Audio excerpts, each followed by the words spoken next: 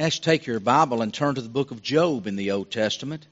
As Bill did a moment ago, giving you some driving instructions in terms of where to find the book of James, let me give you a little bit of instructions on how to find the book of Job.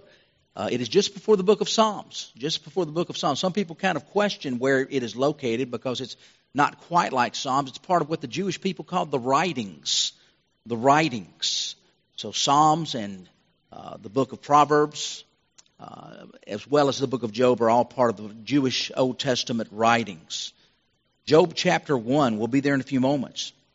Trials dark on every hand, and we cannot understand all the ways that God would lead us to that blessed promised land, but He'll guide us with His eye, and we'll follow till we die, for we'll understand it better by and by.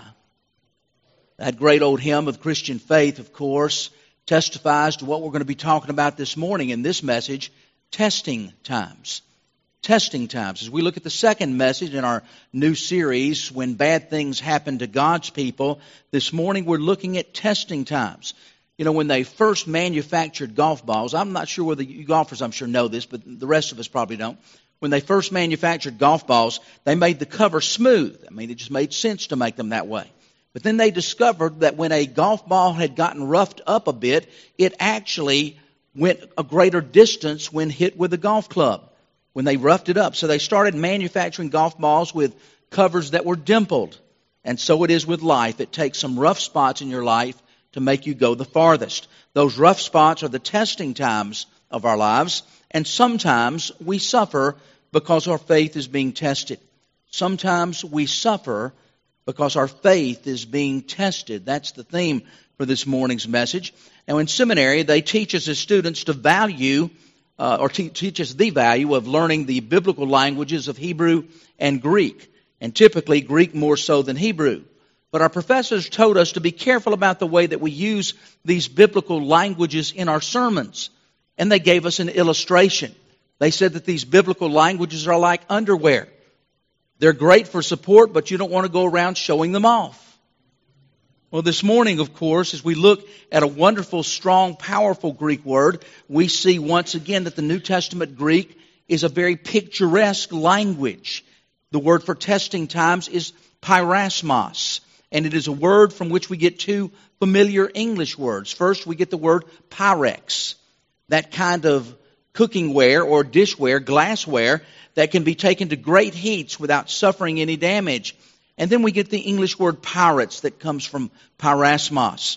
Pirates were those marauders who swept down suddenly and unexpectedly on their victims. And trials do the same thing to us. As a matter of fact, James speaks of trials in James chapter 1, just like those pirates, that we fall into the midst of life's testing times. Or sometimes, as we've all experienced, life's testing times fall on us, don't they? They fall on us. Now, the Greek word pyrasmos is used for all kinds of testing in our lives. As we'll see today, trials differ from temptations in two ways. First of all, they differ in their origin. God permits us to be tried or tested, but He never tempts us.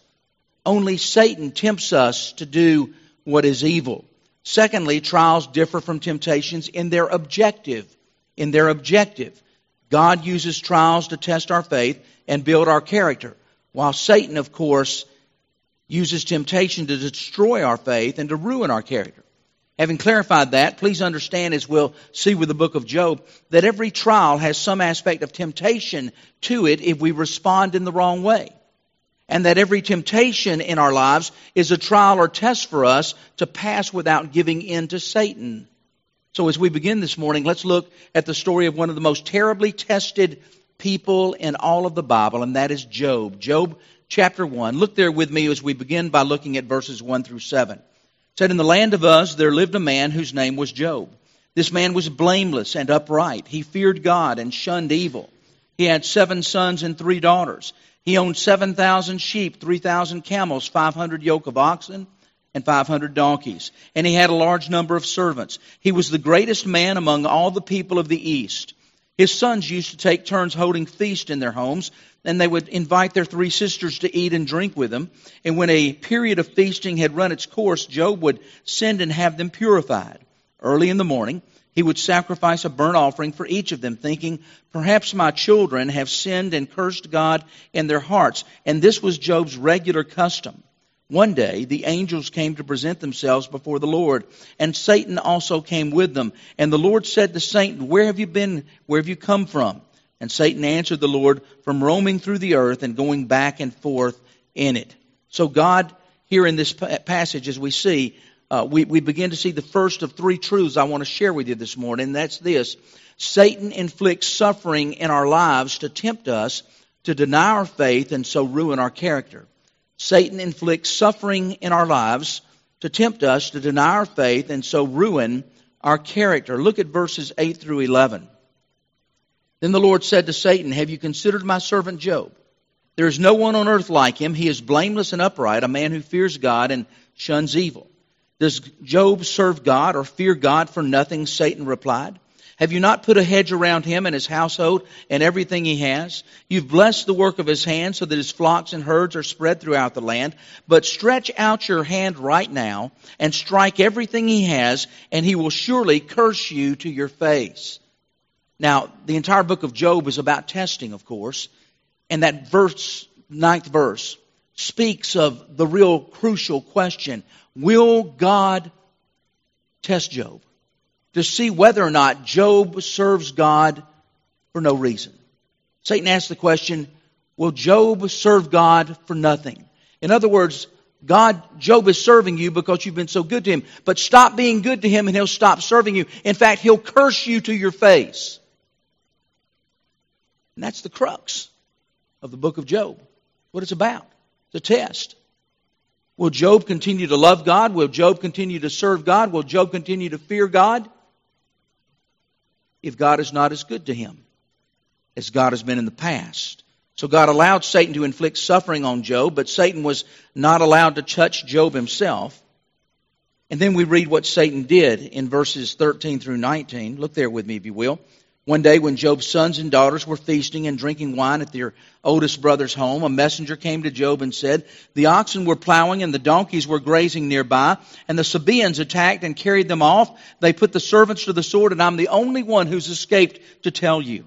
While he was still speaking, another messenger came and said, the fire of God fell from the sky and burned up the sheep and the servants, and I'm the only one who has escaped to tell you. While he was still speaking, another messenger came and said, the Chaldeans formed 3 raiding parties and swept down on your camels and carried them off. They put the servants to the sword, and I'm the only one who's escaped to tell you. And while he was still speaking, yet another messenger came and said, your sons and daughters were feasting and drinking wine at their older brother's home, when suddenly a mighty wind swept in from the desert and struck the 4 corners of the house. It collapsed on them, and they are dead, and I'm the only one who has escaped to tell you. How much can one mortal man take? How much can one mortal man take? Shakespeare said, troubles seldom come as single sentrymen. They most often come as battalions. Or, to put it in more common language that we understand, when it rains, it pours. And we certainly are no strangers to rain around here. When it rains, it pours. But in spite of all this loss and suffering, Job maintains his integrity.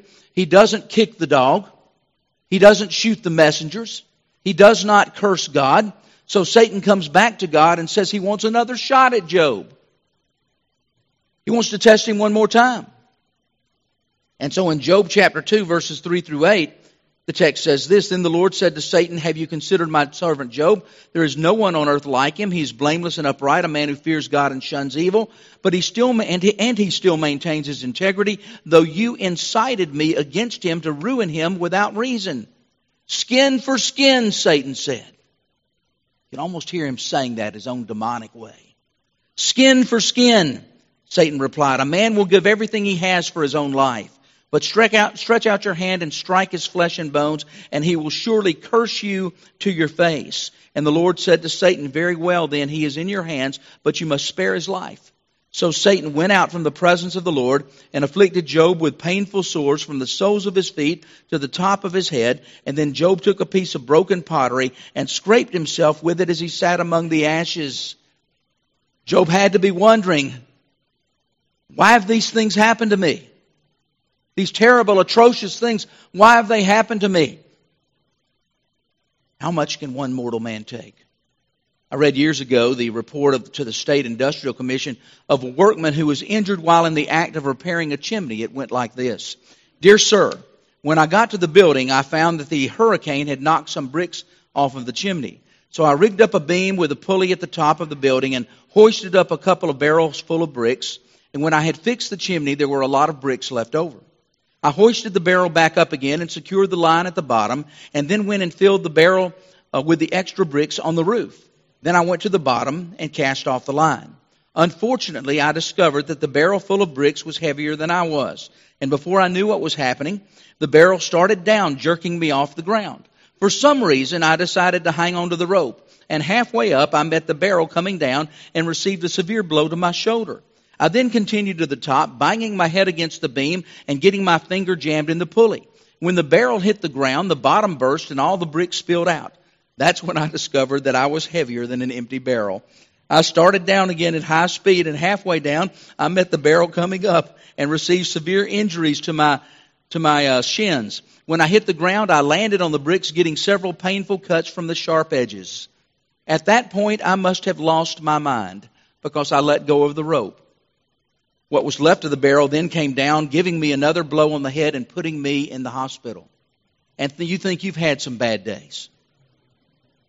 A terrible, terrible situation and experience that poor man had, and yet not nearly as bad as Job's. Job surely felt worse than that. James describes Satan's temptations to us in James chapter 1, verses 13 through 17. Look there with me, if you will.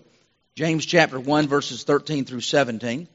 You'll find it in the same place that Bill told you it was a few minutes ago. James chapter 1, verses 13 through 17. It says the following. When tempted, no one should say, God is tempting me. For God cannot be tempted by evil, and He does not tempt anyone. But each one of us is tempted when by our own evil desire we are dragged away and enticed. And then after desire has conceived, it gives birth to sin. And sin, when it is full grown, gives birth to death. Don't be deceived, my dear brothers. Every good and perfect gift is from above, coming down from the Father of the heavenly lights, who does not change like shifting shadows. So temptation comes from Satan. There's a story about a woman who is very positive and optimistic and never said anything bad about anybody. One day a friend said to her, I bet you could even find something good to say about the devil. And she replied, well, he is persistent. Yes, the devil is persistent. I'll tell you something else the devil is. The devil is smarter than anybody you know except God. The devil is smarter than anybody you know except God. He is cunning and conniving and sly. The devil, of course, is the father of lies. That's what he's called in the Bible. He is able to talk people into doing things that they never thought they would ever do. Remember what he said to Eve in the Garden of Eden? He said, I know God told you that you would die if you ate this apple, but I promise you, you won't die. You'll be just like God. And remember what Satan's ultimate goal is. Jesus referred to Satan as a thief in John chapter 10, verse 10, and said, the thief comes only to steal, to kill, and to destroy. The wages of sin never change. They're always death and destruction. True story about a man who was a foreman on a construction job who was infamous for his profanity and ungodly attitude among the people with whom he worked.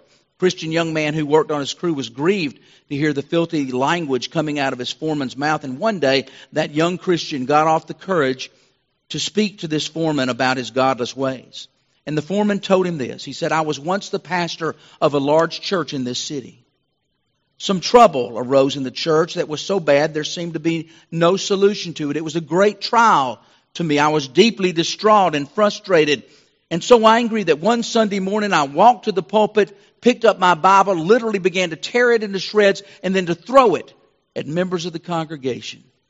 I walked out of that church that day and I vowed that I would never walk into another church for the rest of my life. And that's why I'm such an ungodly man today.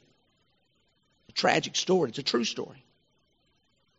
That former pastor allowed temptation to ultimately destroy him spiritually. There's an old adage that says, sin will take you farther than you want to stray, keep you longer than you want to stay, and cost you more than you want to pay. That's what sin does. Secondly, in in this message on testing times, I want you to see that God permits suffering in our lives to try our faith and so build our character. God permits suffering in our lives to try our faith and so build our character. Job chapter 1 verses 20 through 22 describes Job's reaction to the trial of the loss of his family and his fortune. It says, "At this Job got up and tore his robe and shaved his head. Then he fell to the ground in worship and said, 'Naked I came from my mother's womb, and naked I will depart. The Lord gave, and the Lord has taken away. May the name of the Lord be praised.' In all this, Job did not sin by charging God with wrongdoing." Unbelievable response. Tremendous response to a very difficult situation in his life. I would love to say that I've responded to all my trials the way that Job responded to his. And you would love to say that you've responded to all your trials in life the way that Job responded to his. But let's not be liars. Amen? Let's not be liars. We have responded in more difficult ways. We've responded with frustration at times, with anger at times. Job, of course, is our role model of how we ought to respond.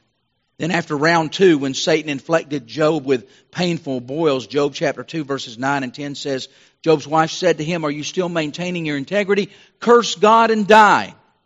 But he replied, "You are talking like a foolish woman. Shall we accept good from God and not trouble?" Thus far, Job gets an A+++ on the test of life he has faced. But lest you believe that Job was divine and not human, you need to know that there are 37 chapters between Job's angelic acceptance of his grave misfortunes and God's life-changing interview with him near the end of the book. In those chapters, Job's response to his tremendous trials is not always patient, much less joyful. He has some hard talks with his friends about how God has treated him. In other words, we can relate to Job in his frustration and grief. After all, God knew that he was only human. And God knows that we are only human.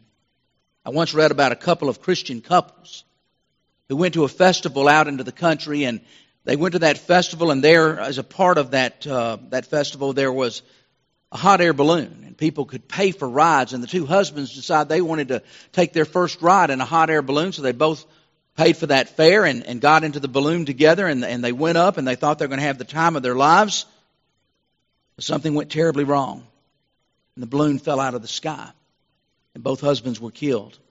And like Job, when the two Christian wives arrived at the scene of the accident, instead of grief and tears, they were rejoicing that their husbands were now in heaven. It was a strong witness to the unbelievers there, true. But they had not dealt with the depth of their grief yet, and neither had Job. The half-brother of Jesus, the Apostle James, encourages us in the midst of our trials to look at them from God's perspective. James chapter 1 verses 2 through 4 says, "Consider it pure joy, my brothers and sisters, whenever you fall into life's multicolored testing times." The word for various is the word that the Greek version of the Old Testament, the Septuagint, used for Joseph's coat of many colors. The multicolored testing times of life.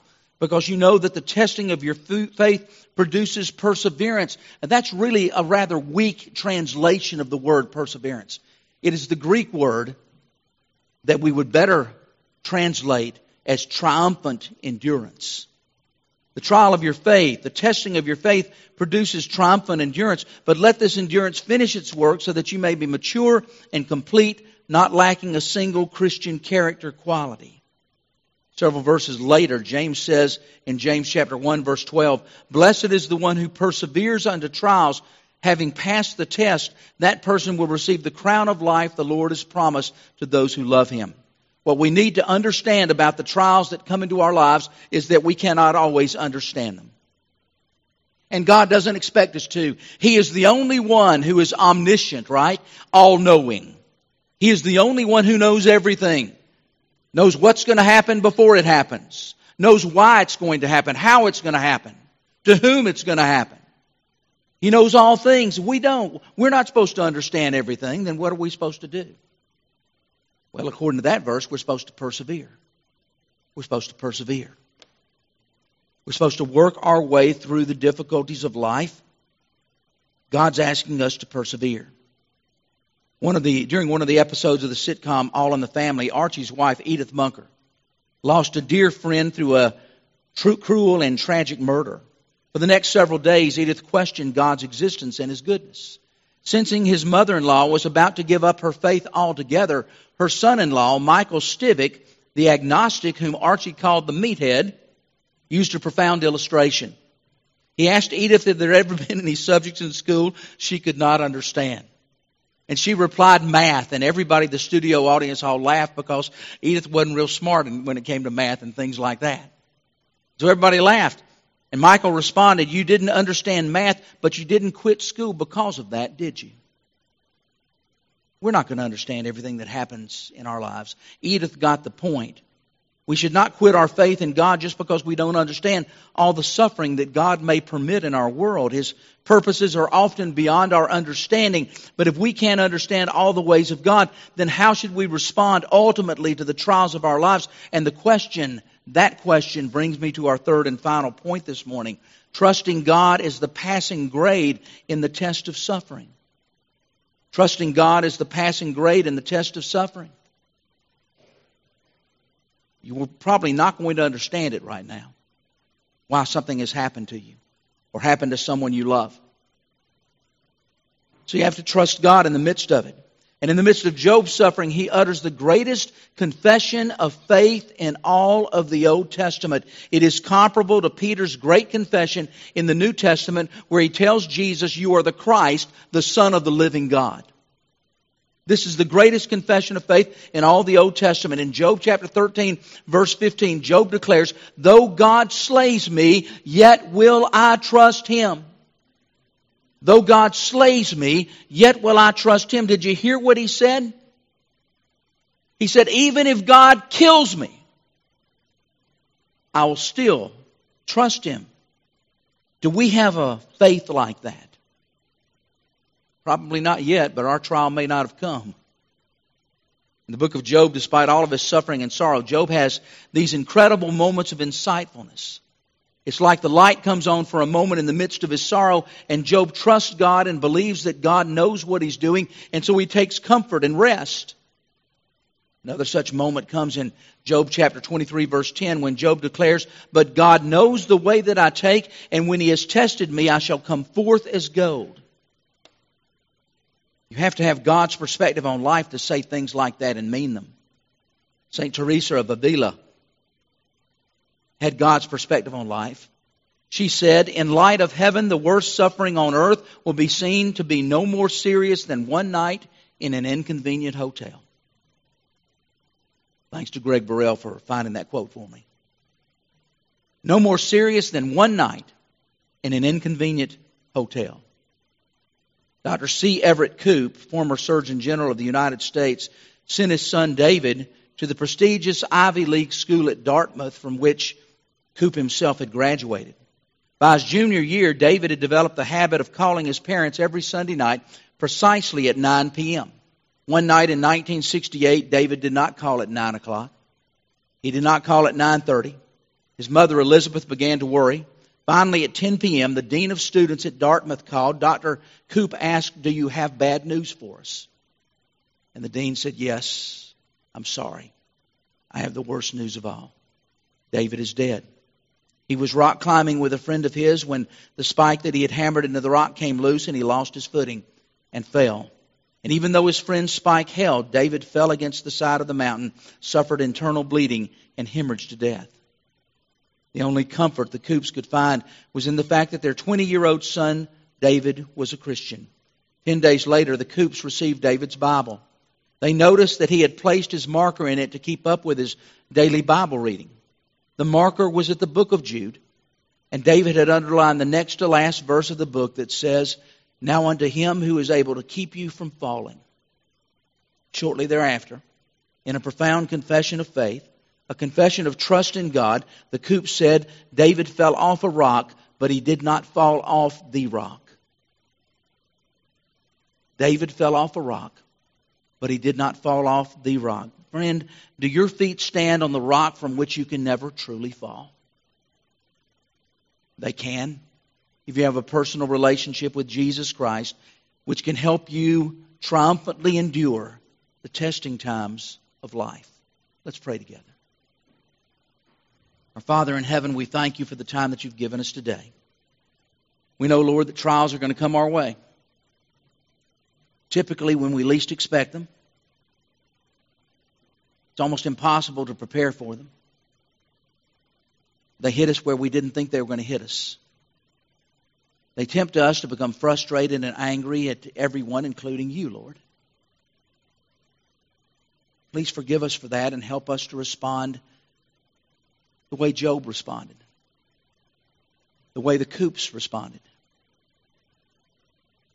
in a profound trust that somehow in the midst of the worst thing that's ever happened to us, you will bring good out of it, and we'll get through it somehow.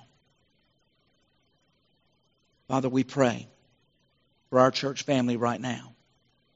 Some of our folks are going through deep and very difficult trials. We pray that you would give them strength, that you'd let them know, Lord, that there's an end to the tunnel, and there's the light of God on the other side. Help them to know, Lord, that you'll walk with them every step of the way. You've not forsaken them, even though bad things have happened, and that you'll continue to be with them. Father, we pray now that if there's anyone here who does not have that personal relationship with you, they'll come to know you today. We ask it in Christ's name. Amen.